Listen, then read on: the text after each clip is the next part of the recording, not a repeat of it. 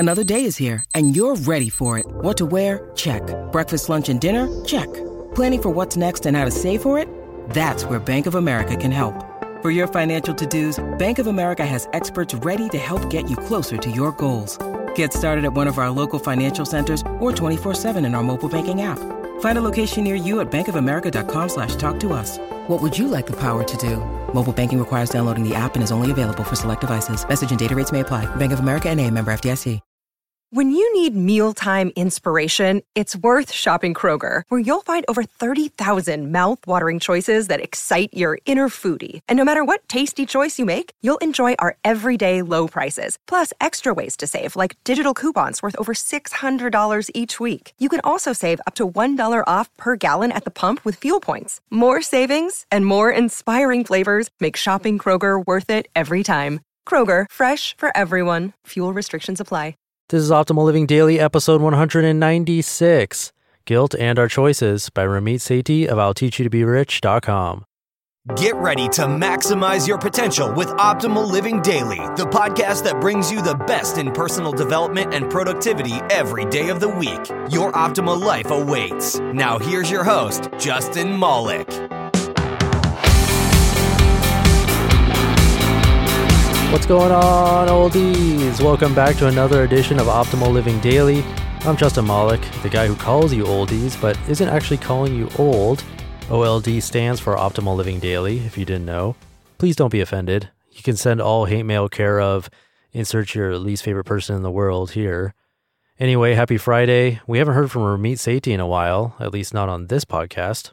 It's a little more common over at our brother podcast, Optimal Finance Daily. If you haven't checked out that podcast yet, please do, because supporting that one helps to support this one too.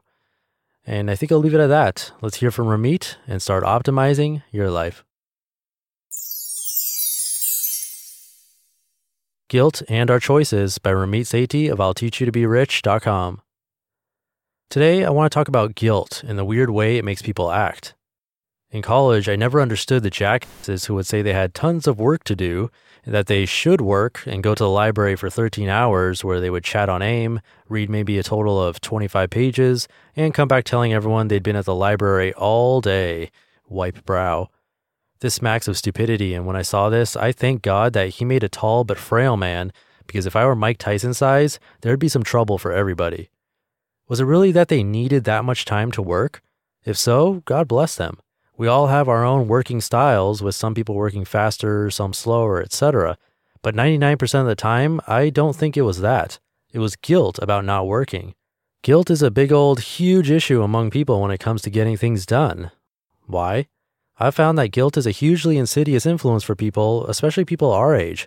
We're making decisions about classes, careers, money, and life because of guilt in a hugely disproportionate way. How many people do you know that major in econ because they're guilty about their parents paying $160,000 for them to attend college?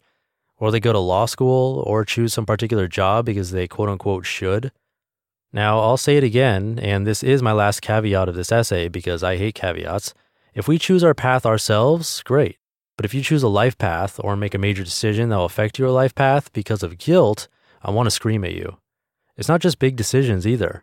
I know so many people who won't go out on Thursday night because they have a paper due next Wednesday. I should work, they say in an empty voice that assures they will do exactly the opposite. Will the 3 hours really make a difference over the next 6 days? Of course not. But they would feel guilty going out, so staying in that night, even if they got nothing done, seems productive. After reading this article and my minutia essay, hopefully there's a pattern emerging. There's a difference between seeming productive and actually being productive. This is why you never see me quote-unquote studying in the lounge while really talking to 589,368,943 people around me. Or why you never see me in the library sleeping. But you'd also rarely hear me turn down something fun to do work. In fact, lots of people comment how they never see me working at all. It's not that I'm especially smart, it's that I don't engage in unproductive behaviors to assuage my guilt. I'm not unique. The truth is that most of my mentors and really productive peers do the same thing. They don't care what others think about how they should work or live. This is about understanding your goals and ignoring the guilt of your friends, your parents, and everyone else, whether the guilt is real or perceived, whether it's intentional or not. Working style. Lots of people never take the time to learn and accept their own personal working style. For example, I'm writing this at 2:30 a.m. and I'm getting a ton done. But during the day, I watched TV, took a nap, and guilt never entered my mind. Listen, I hate working. I avoid it as much as I can. So I've learned to accept the way I work best. On most days, I spend most of my time reading blogs, sending emails, chatting online, and thinking about strategy stuff. This sounds totally absurd, but when it all comes together, this happens maybe a few times a week, I'm able to knock out lots of work very quickly. A lot of my friends joke about my lifestyle, saying I don't ever work. That's cool, and I make fun of myself too. Because really, when your away message says I'm taking a nap and it's 2 p.m. on a Wednesday afternoon, how can you not mock that? But I don't take it seriously because others' expectations of my work style are irrelevant. As long as I get my work done, who cares? And I'll tell you one more thing. I don't feel guilty about my chatting or emailing or visiting friends for lunch. Because while those things seem irrelevant to my work, they actually drive it. Why do you think I don't consider posting on here a waste of time? We all work differently, that's obvious. But if you take the time to honestly nail down how you work best, if you experiment with different methods, if you ask people around you, etc., just imagine how productive you could be over the next 1, 5, 10, 20, and 30 plus years. If you don't decide, guilt will. When I decided to major in STS, Science, Technology, and Society, in college, I was exposed to the wondrous world of guilt. Almost all of my advisors and mentors told me, quote, "Oh no, Ramit, you better pick a better major," unquote. Better? I asked. Quote, "Something that's easier to explain," unquote. Now that is pretty dumb advice. I don't blame them, that's what they knew. And I could have felt guilty about the money or whatever and said, they're right, I better major in CS. And then I would have hated my life. Instead, I used STS as a way to open up conversations, because how often do you hear someone that studied technology and psychology? Bam, let's get to know each other. I actually like what I studied, and things have turned out fine. Lots of us are making decisions based on guilt. Not small decisions like whether to go out on Friday or not. Big, huge decisions like what major, where to live, and what job to take. Guilt is a dirty, invisible force that's especially insidious because it's almost always perceived, not communicated. If you feel guilty about something, it may be that your parents or friends made you feel guilty. But just as often, it's you perceiving the guilt and acting on it. And just as often, it's extraordinarily difficult to identify guilt as the root cause of your behavior. Here's what I think. Let's banish the empty quote-unquote should. If you find yourself saying, I should do X, and looking out the window with a 1,000-yard stare, either do it right away or forget about it. This is tricky because lots of people say they should do really important things like manage their personal finances, and they really should, so use your judgment. I also propose that we think about our choices and ask ourselves why we're making them. If they're because of guilt, tread lightly. People will always want you to do something, and as you get older, more and more people will want a piece of you. Sometimes they're right, and sometimes they're wrong. But if you let guilt invisibly dictate your decisions, you'll just be subject to the whims of other people's desires. Acknowledge the importance of guilt. Decide for yourself. Stop saying should unless you really mean it. And on a related note, take the time to understand your own working style. It makes a big difference in getting things done. You just listened to the post titled Guilt and Our Choices by Ramit Sethi of I'llTeachYouToBeRich.com.